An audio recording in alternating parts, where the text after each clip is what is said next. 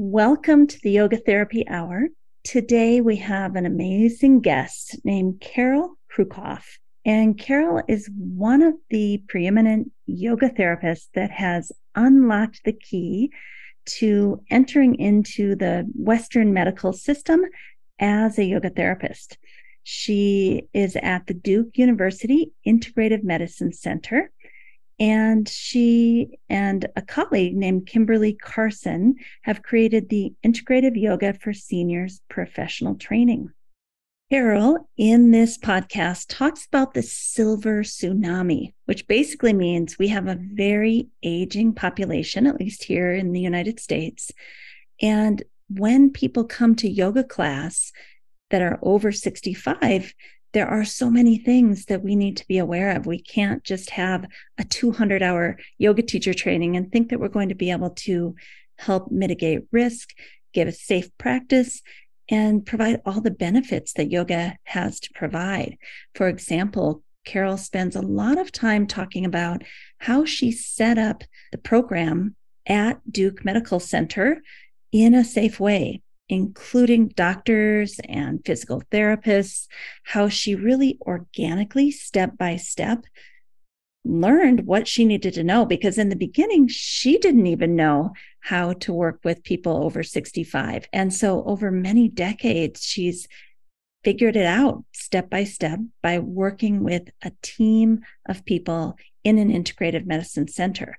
I think this interview will be very motivating to some of you. I mean, there's a lot of people, both yoga teachers and yoga therapists, that just want to get into a hospital system so they can have a full-time job with healthcare benefits and possibly a 401k. And I don't think people realize the steps that someone like Carol had to take over many decades to make this happen, that we're actually not there yet with having yoga in medical or hospital settings.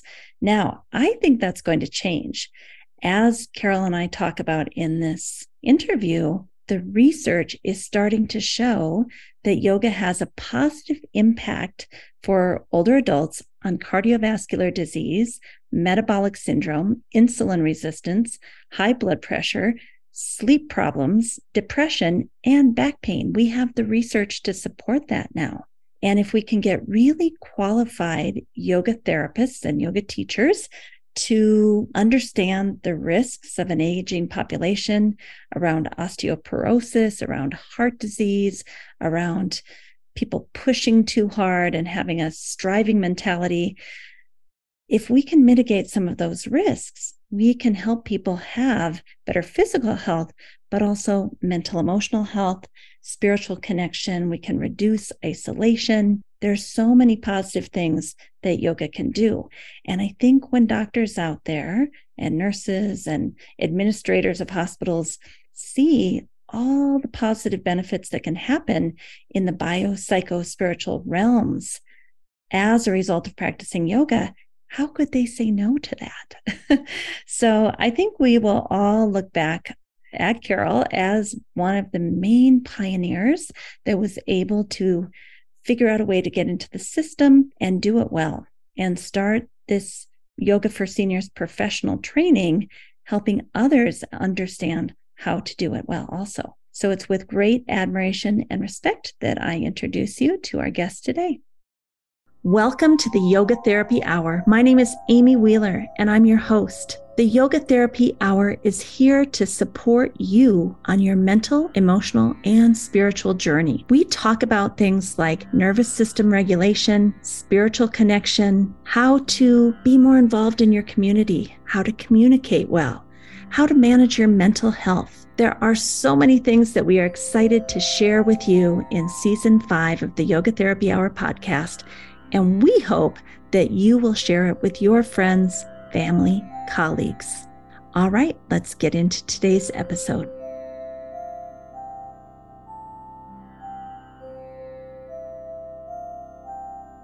Today on the podcast, I'm happy to welcome Carol Krucoff, who is our guest. Welcome, Carol. Thank you, Amy. I'm delighted to be here. So, Carol, you work at Duke Integrative Medical Center, and you are the primary and only yoga therapist in the integrative medicine department, I understand. Is that right? Well, actually, in the whole hospital system. So they made a special entry. The Duke Health Organization has a special entry in the medical record system for yoga therapy, and that was made for me. So I'm really delighted that I can represent yoga therapy and be a yoga therapist here in the Duke medical system. And how long have you been doing this? Duke Integrative Medicine opened its doors in 2007. So it is a freestanding integrative medicine facility, which is really an amazing facility. We have acupuncturists, massage therapists, we have integrative medicine practitioners, primary care docs, and nutritionists. So it's really a whole health, whole person center.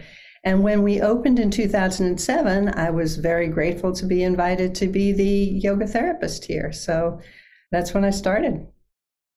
Wow, you're really on the cutting edge. I mean, I think we all hope that one day we'll have yoga therapists in every hospital in the United States and beyond. Well, particularly then, back in 2007, it was relatively unheard of to have yoga therapy in a health system. So when it came time to do charting, which we do, on the computer, they had to create a whole new category for yoga therapy for this particular offering. And you and your co-director, Kimberly Carson, you created a program called Integrative Yoga for Seniors Professional Training. Do you think that helped you to get in the door, or were you already in the door when you created that professional training? Well, I was actually already in the door when we created the training. The building itself is a really remarkable, architecturally award-winning facility. And the beginning staff was trying to come up with ways, how can we use this really amazing state-of-the-art facility to further the cause of integrative health and integrative medicine?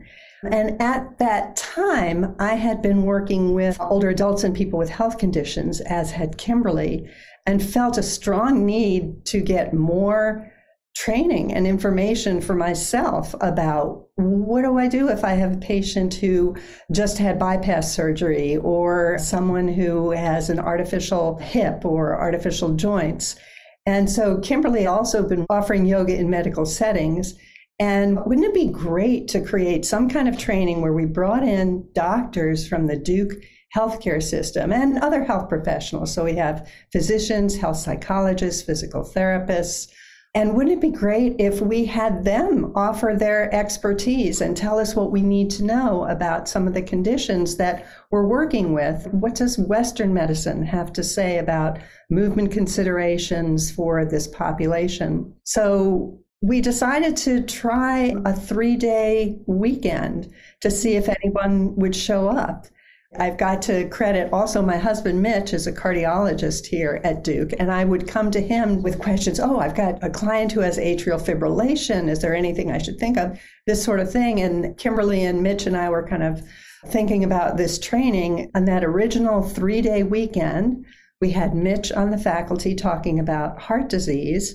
And I believe Kathy Shipp also came talking about osteoporosis, because that was another area where we were finding that there were significant risks that were posed by very common yoga practices. So Kathy and Mitch were our medical faculty for the weekend, and we wondered if anybody would show up. Well, we filled up. We had 40 people, which was our capacity. And what everybody said, this just wasn't enough. We need more. We need more.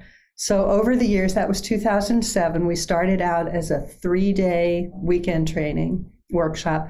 We tried a 5-day model, and what we have evolved and where we are now is we do an 8-day, very intensive on-site professional training here. We have staff of 7 Duke faculty members who talk about what we consider the most common conditions for older adults. My husband, Mitch, still talks about cardiology. Kathy Shipp is retired, but Laura Troost is a wonderful physical therapist specializing in osteoporosis. We have someone who talks about arthritis and Alzheimer's and dementia, lung disease.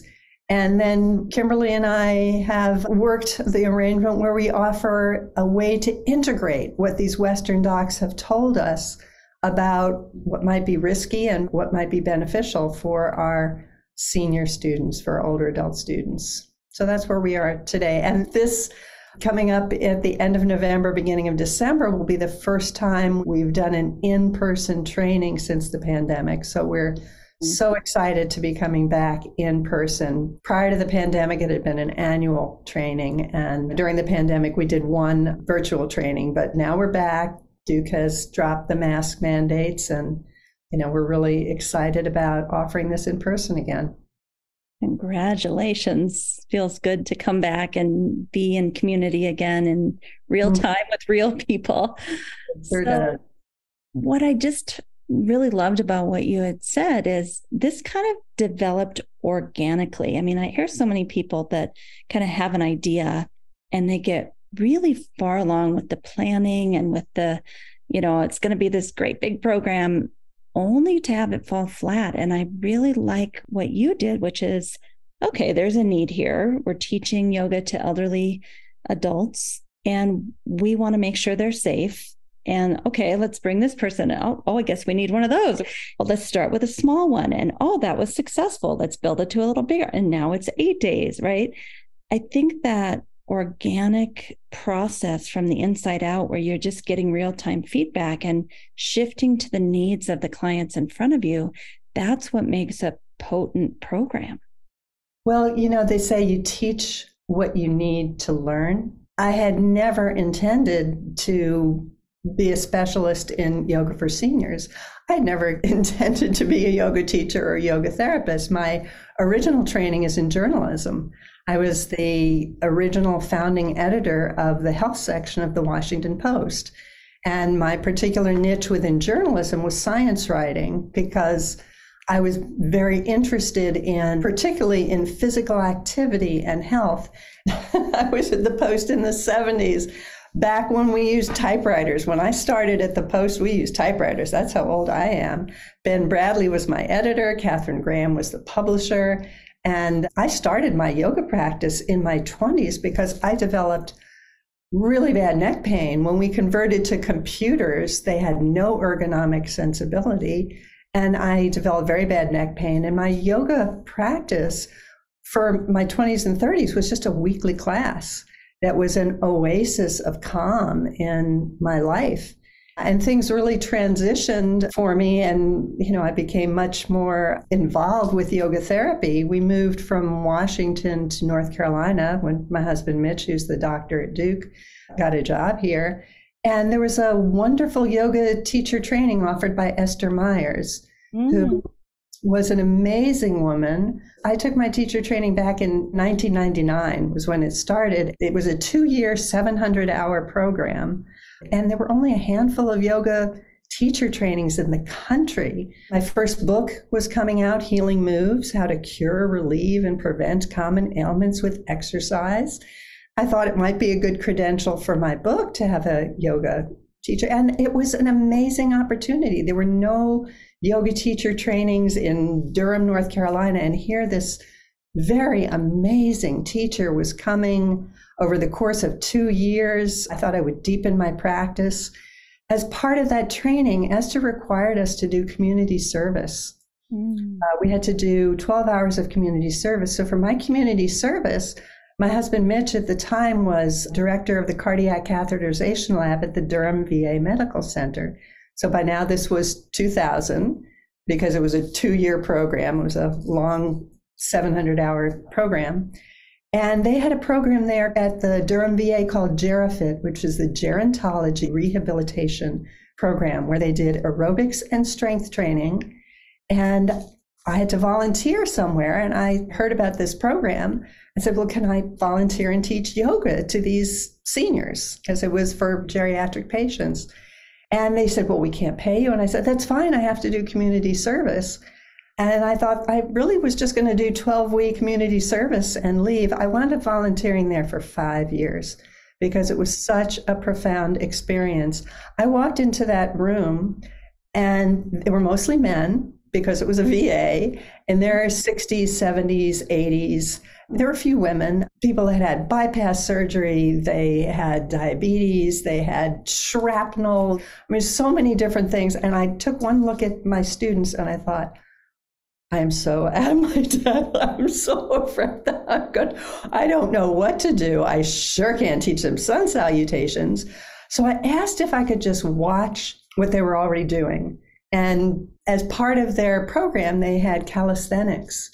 And I watched their calisthenics program, and they did things like they got on all fours and they did something they called hump and slump, hump and slump.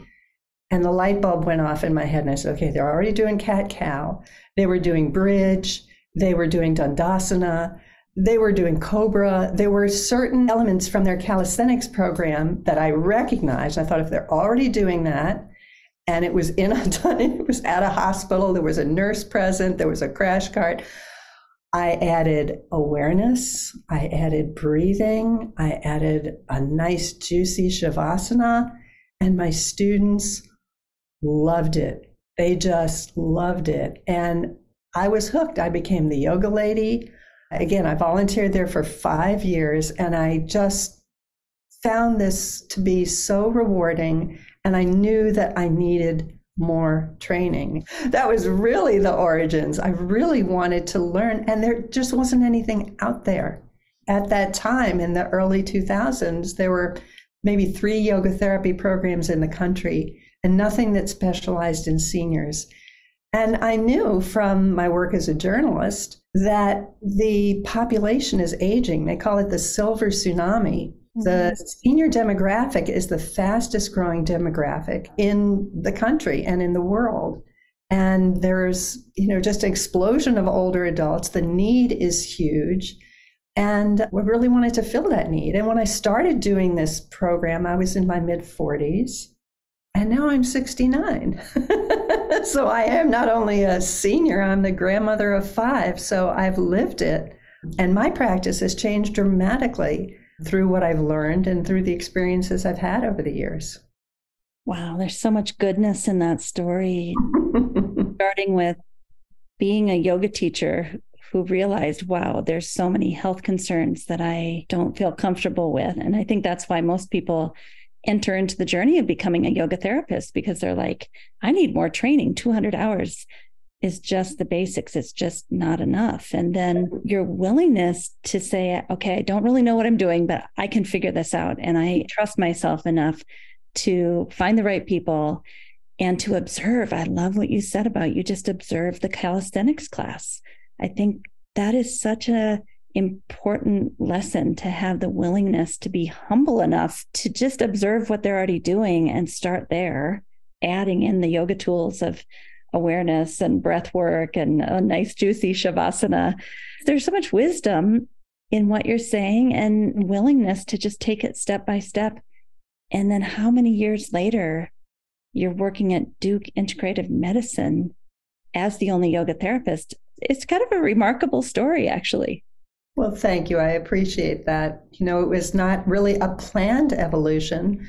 I was following my heart and following my passions. And as a journalist specializing in health, I read medical articles. I mean, I had been writing a syndicated column for the Washington Post, LA Times news service for over 10 years, and had a lot of what I worked on. The whole theme of my column was exercise science and physical activity health connection.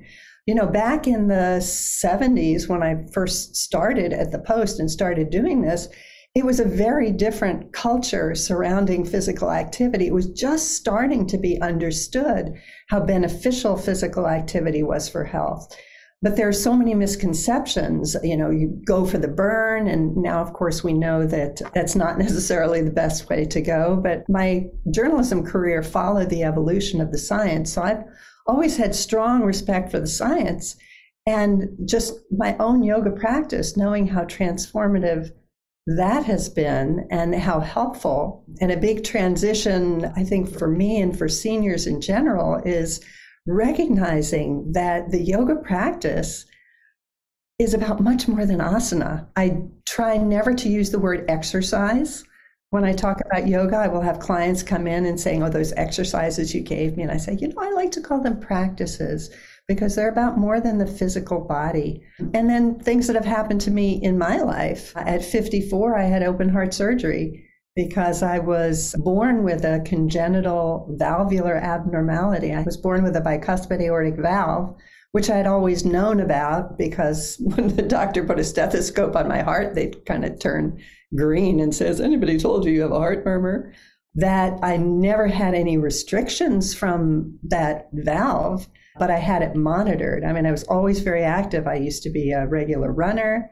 When my kids were little, we trained together in karate. I have a 2nd-degree black belt. I've broken concrete with my hands and my feet. So I've always been very active. But at 54, my valve had become stenotic, so it had narrowed. And it had also created an aneurysm, which like a bicycle tire that's about to blow. It's a defect in the vessel from all those years of this malformed valve hitting against the aorta. So having open heart surgery at age 54 was pretty darn eye-opening. And I have a bovine valve, which is now, going on about 18 years old. Valve. These valves don't last forever. So that changed my yoga practice pretty dramatically. I had been an Ashtanga yogi, very into a very vigorous physical practice. I was not your typical cardiac rehab patient, but I went through cardiac rehab and was grateful to be, 4 months after my surgery, teaching the spring session of Integrative Yoga for Seniors professional training with a lot of help from my teachers and my yoga practice. That brings me to this quote that you wrote, that yoga may hold the key to delayed aging, and also the things that happen beyond the strength and flexibility and balance. I think that's how so many people, and probably older adults, get into it, thinking I want to have fall prevention and keep my bones strong and keep flexible. But you also mentioned the emotional health positive things like changing of mood, enhancing of sleep, and connecting to one's true nature. So tell us a little bit about the benefits for aging adults beyond the physical. There's so much that the yoga toolkit offers to older adults. In some ways, I really think it is kind of the perfect practice for older adults because, yes, it is physical activity. And we all know that we need to be more physically active. So we get the benefits of physical activity, and yoga practice counts. Some people say, well, is it really enough for aerobics? And yes, it really counts as a moderate physical activity, which is very important because most people, unfortunately, in our culture are quite sedentary. So you've got the physical benefits, but in addition to that, there's just so much more. There's the emotional regulation that comes from the breathing practices and the meditation.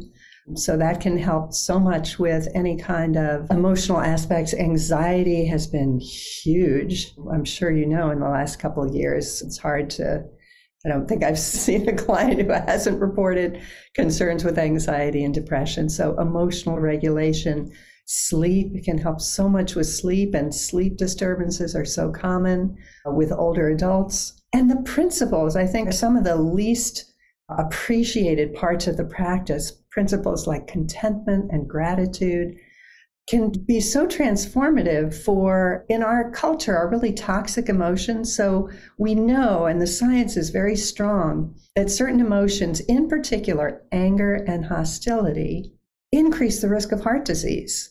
So people who have an angry nature or hostility are more likely to get heart disease, are more likely to do poorly from any kind of cardiovascular intervention. The yoga practice is not just about what you do, but it's about how you do it. So learning to treat yourself and others with a sense of kindness, to focus on what's right instead of always focusing on what's wrong. The yoga principles are so important. And then, of course, the community, the sangha, is a key part of the practice. And we know that loneliness and isolation is a risk factor for heart disease on par with smoking cigarettes. I think the Surgeon General just released a very interesting report recently, and I'm sure it's gotten worse since COVID, that there's really an epidemic of loneliness. So the yoga practice offers seniors so much. And one of the most beneficial parts of the practice is in helping people kind of reorient and relearn a new way to approach movement. We come from such a strivey society. People always pushing themselves, and I want to give 110%, and they're do. And of course, the yoga practice is about balance. It's about balancing the doing with the undoing. It's about balancing being courageous, but also being cautious, both at the same time, and helping people learn that they can move to a point of challenge, but not strain. When they learn that on the mat and then they take that off the mat, it can be really transformative.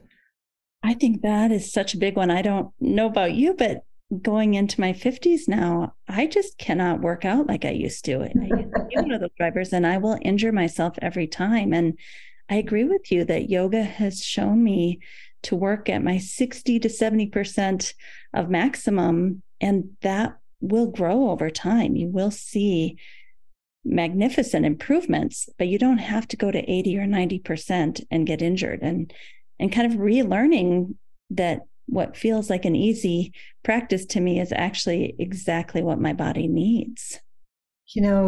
Simple is the new strong. It's so important to recognize how to move with kindness and compassion.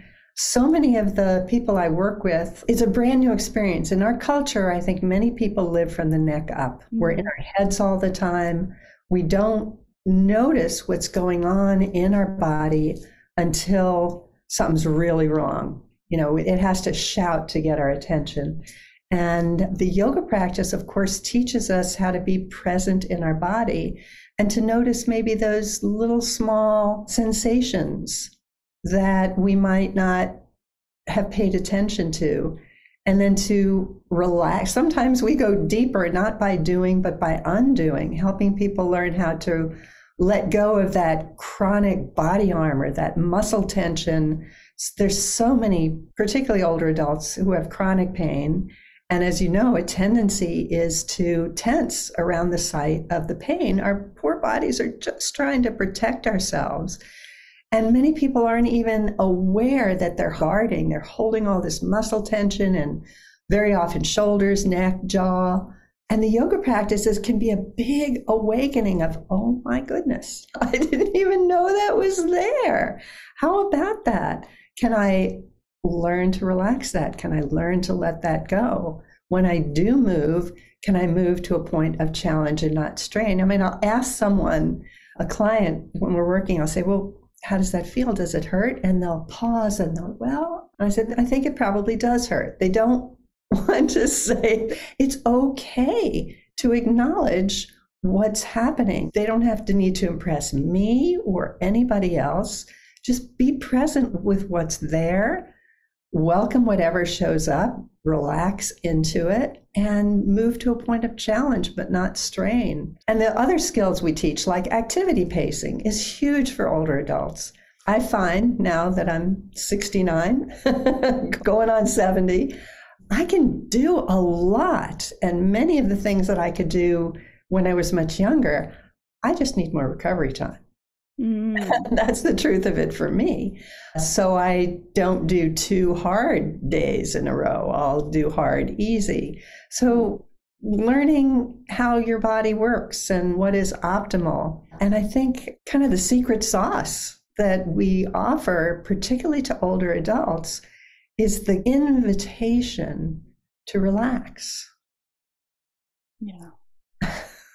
We even called our book Relax into Yoga for Seniors, because again, we come from this very strivey, pushy, it's got to look a certain way, it's got to be a certain way, is this right kind of mentality, and just relax and trust what the yoga wisdom tells us is that we are whole and complete just as we are. And can we touch into that? It's really not a work out, it's a work in. When you say relax into yoga, I think people might be thinking, oh, does that mean we get to take a nap on the floor? But what I think you're saying is no matter if it's a standing pose, a lying down pose, a seated posture, coordinated with breathing, mindful attention, and a softness and an ease, but there is still an alertness and an attention to detail. So I just think people listening, when you say relax into yoga, they may not even know what that could look or feel like. I think you've got it exactly right. As you know, the sutras say a yoga pose should be steady and comfortable. Yeah. And, we're stable and alert. That relaxed movement, that kind of easeful movement is not something that people associate with any kind of physical practice. There is this misconception that it needs to really be hard. And yeah, when I was in my 20s and 30s, I loved doing handstands and the Ashtanga practice, and that may well be appropriate. And even within those practices, the imperative of steadiness and ease and the invitation to attention is still there. It just depends on who's in front of you. We've been talking about all of this ability to age successfully and the emotional components, the sleep, the enhanced social connections, maybe even a spiritual connection. But there's quite a bit of research out there showing just how amazing yoga is for helping with real physical health problems like cardiovascular disease, metabolic syndrome, insulin resistance, correcting blood pressure, depression, back pain. It almost seems like panacea or some amazing thing that you do yoga and you get all these magical benefits. It has been very exciting to be in this field over the last several decades because there has just been, as you said, an explosion in the science supporting the therapeutic benefits of yoga. I do regular talks for the PA students and sometimes for the medical students. And I remember going to PubMed probably 20 years ago and searching yoga and coming up with a few thousand hits. And now there's so many more. I haven't done it recently, so I can't tell you the number, but there has been just an explosion. And when you go to clinicaltrials.gov, which is the repository for current ongoing trials, there are also so many trials supporting yogas, which is one of the real strong reasons why I felt strongly and so grateful to be working in the Duke University Health System, because I do think that if we're going to get yoga therapy into the mainstream, you've got to have the documentation. You have to have the science. There needs to be the evidence. This is an evidence-based culture and medical system. And now physicians are prescribing yoga to their patients for a variety of reasons because the evidence is there and it's continuing to emerge. And I've been very grateful to be a consultant on several research projects with physicians who are studying yoga's benefits. There's a group at Wake Forest University I've been working with. We did one, they used our Relax into Seniors program, and they measured it against cognitive behavioral therapy, which is the state of the art for worried older adults. And the yoga practice was as effective as the cognitive behavioral therapy for reducing worry and relieving anxiety and improving sleep. So we were very excited to be. And you get the positive physical health benefits at the same time. There you go. It's a complete package all in one. Well, as you were talking, I just went to PubMed and I put in the word yoga into the search just to see how many articles would come up. And it's 7,794, starting with the famous article by Kramer, Yoga for Depression, a systematic review and meta-analysis, but over almost 8,000 just on this. Isn't that great? 20 years ago, there were maybe 1,000. It's just exploded. It's so exciting. Yeah. Okay. So what about the risk factors of doing yoga, especially for an aging population? What are the types of things we need to be really aware of when working with an older population? I'm so glad you asked that. Thank you for asking that. So there are several commonly taught yoga practices that are just, in my opinion, and what the evidence would suggest, inadvisable for older adults. So one is forward bends with straight legs. So loaded flexion. So osteoporosis, which is low bone density, osteopenia. The medical community doesn't like to use the word osteopenia anymore. It's too confusing, but any kind of low bone density is extremely common. Something like 50% of white women will experience an osteoporotic fracture in their lifetime. And I say white women because Caucasians are at higher risk of osteoporosis. And it's not just women, it's also men have osteoporosis, and other races do as well. However, it's more common in Caucasian and Asian populations. And certain things that we tend to do, and that I used to do all the time in my practice and I don't do anymore, like Uttanasana, that standing, that swan dive, or lift your kneecap, swan dive forward. When we first started working with the physical therapists and, showed them some of the yoga moves, they would like, oh, even for young people who have disc issues or problems, the first thing physical therapists will tell you that if you're going to pick up something off the floor, bend your knees. So standing forward bends and seated forward bends. Unfortunately, sitting is a more loaded position than standing. When you're sitting, it puts more load on the spine. So that can be very risky. So Paschimottanasana, loaded flexion, and end range rotation are the two big concerns with osteoporosis. And people who teach chair yoga very commonly, and I used to do it when I first started, I didn't know any different. I would teach cat-cow in a chair. So you'd have somebody purposely going into a slumped position in a chair, which puts people at risk of vertebral fracture. It's not a skillful choice. So the osteoporosis, that sort of covers it with osteoporosis. Those are the main highlights. And I know there may be gasping out there, because when we teach this in the training, people go, I can't do Paschimottanasana, I can't do. We don't tell people what they can or can't teach. We tell them what we do and what's risky and how to look at their student. A student might be able to do, say, a Janu Shirshasana with a neutral spine. It's going to be rare, but what are some other alternative? Why are you teaching that pose?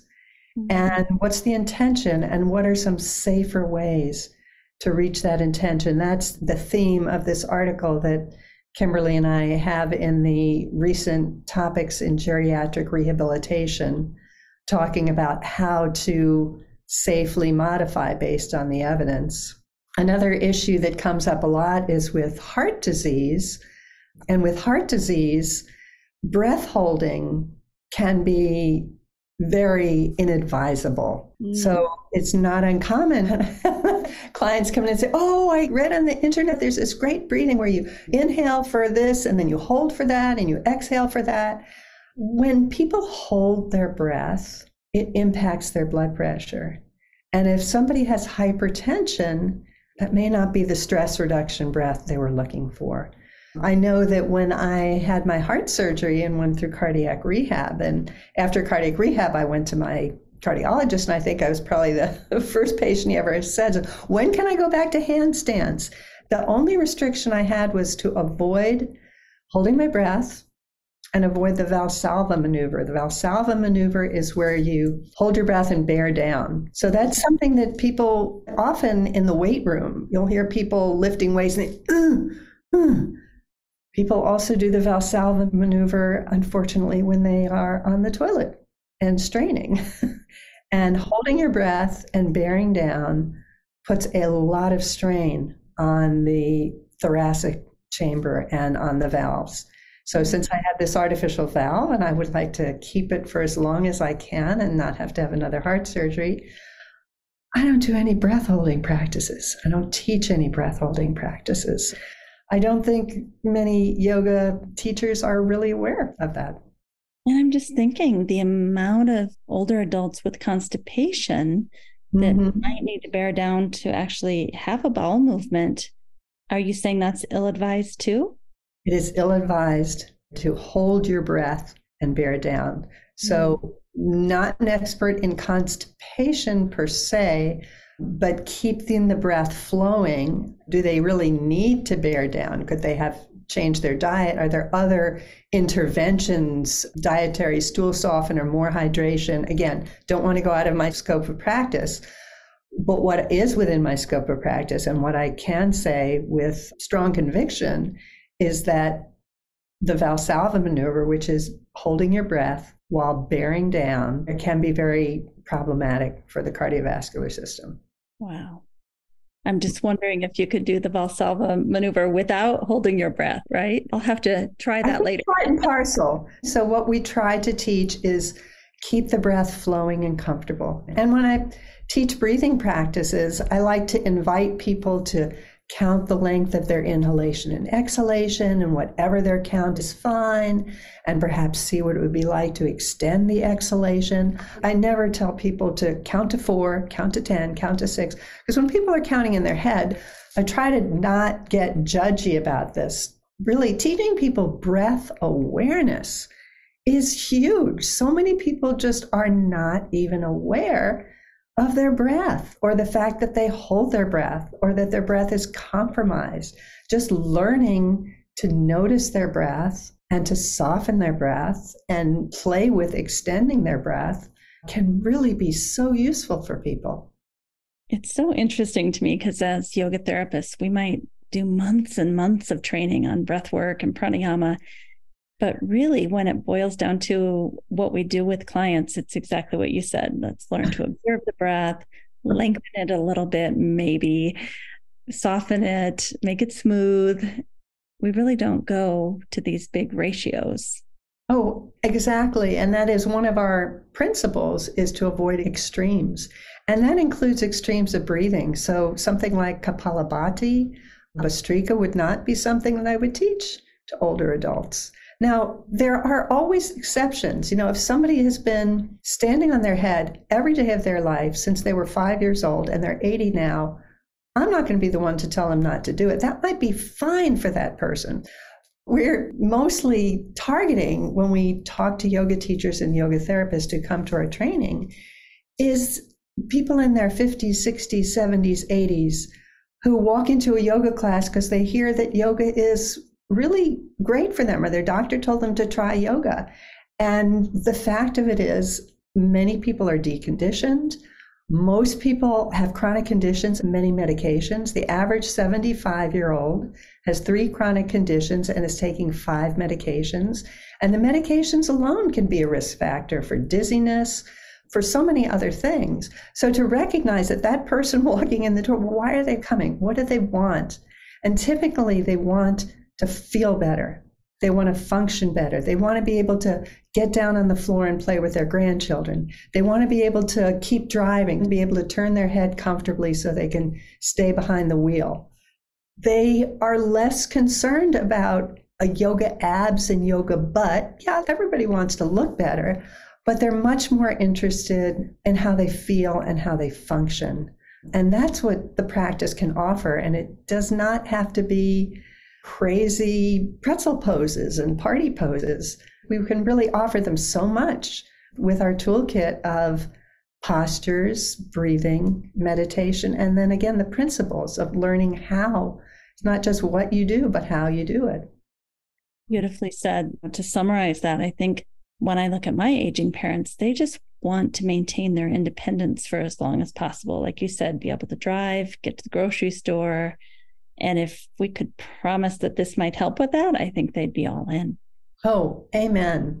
One of my early students was my mother, who's been gone now for 10 years, was not at all interested in physical activity. She only took that yoga class because I taught it. And it really was amazing, the experience of being able to offer that to her. When I first started teaching at the independent living facility, we always offer the class with a chair and the floor, and people can either start on the floor or sit in the chair if they can't get down and up from the floor. And she said, well, I'm going to sit in the chair. I'm not getting down and up in the floor. I'm, 82 years old. I said, fine, Mom, that's great. And then Esther, who was older than her, walked in and plopped down on the floor. And after a couple of weeks, my mother said, show me how to get down on the floor using the chair. So I did, because she wanted to do Shavasana on the floor. She didn't find Shavasana in the chair comfortable. And she was visiting my uncle in Florida at one point and borrowed his car to go to a bridge game and was walking across, fortunately it was grass, and she fell. And there was nobody around. And she fortunately didn't break anything because she had pretty severe osteoporosis and had falls and had broken things before. There was nobody around and she was terrified and she didn't know how to get up. And she said, well, what would Carol do? Well, Carol would say, Mom, breathe. And then she said, I do this in yoga every week. So she rolled to her side. She walked hands and knees over back to the car bumper and she pulled herself up and she went on her way. So just teaching people how to get down and up from the floor can be an important life skill that we can offer. And in my mother's last days, we did breathing practice in the ICU. And it was very hard, but it was also very profound. Leading to that last exhalation. Yeah. Well, Carol, thank you for being so generous today with all of this knowledge. I feel like anyone listening that has any hope of working with seniors might be interested in joining you and your co-director, Kimberly Carson. And I understand you and Kimberly used to work at Duke together, but now Kimberly has moved to the Oregon University of Health Sciences, but you're still running the program together, it sounds like.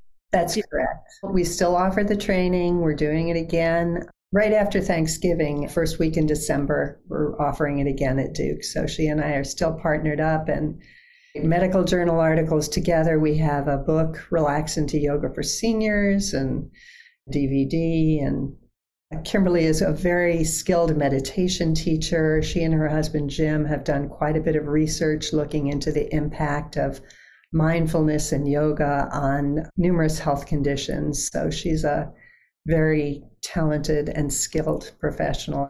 I'm very delighted that we've been able to create this program together and share it.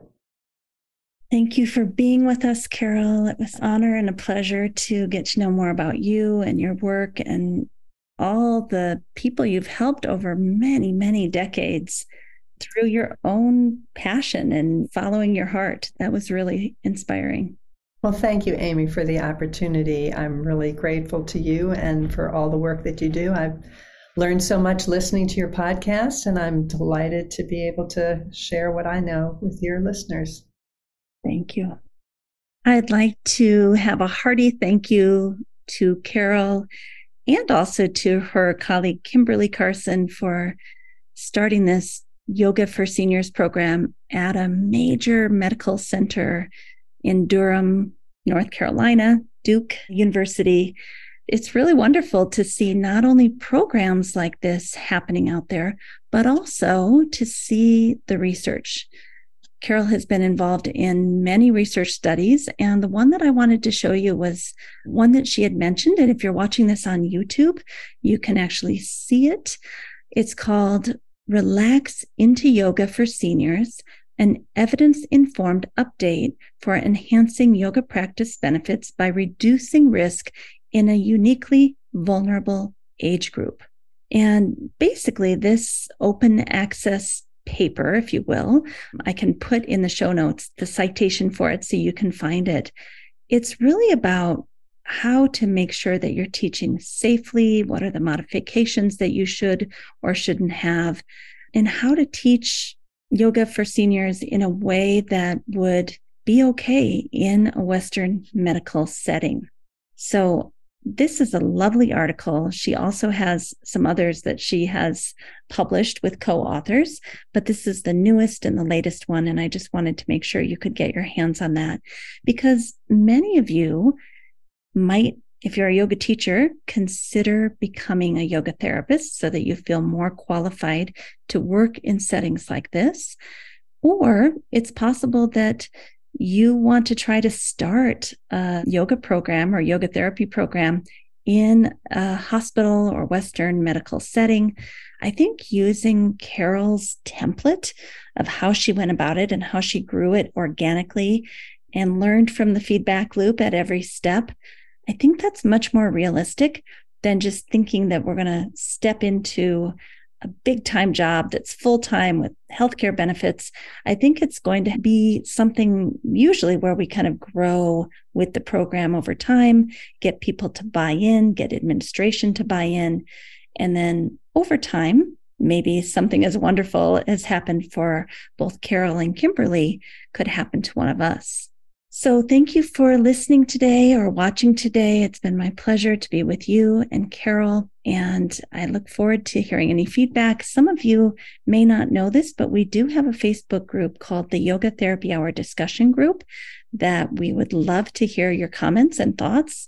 You can also leave hopefully positive messages on wherever you listen to your podcast. Like if you go to Apple Podcasts, there's a place to kind of leave us a note and let us know how you're enjoying the podcast. You could also become a Patreon member, which allows you to have first access to all of the video versions of the podcast before we put them over on YouTube a few months later. So if you want to have first access to things that maybe other people can't get their hands on right away, you can always join us on Patreon.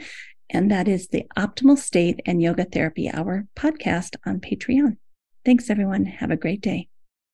A special thank you to our team here at Optimal State. We are truly a global family. George Mantuan, one of our executive producers. Adam Satchel, senior media producer and sound engineer from the Philippines. Krishna Panchal, a producer from Canada. Modupe Abdullahi, who does the show notes and is an editor for us from Nigeria. And Peter Morley, who wrote and produced the music for this show, who lives in Australia. Find more about Peter's work at www.zenmusic.biz. Thank you for listening. We'll see you next time.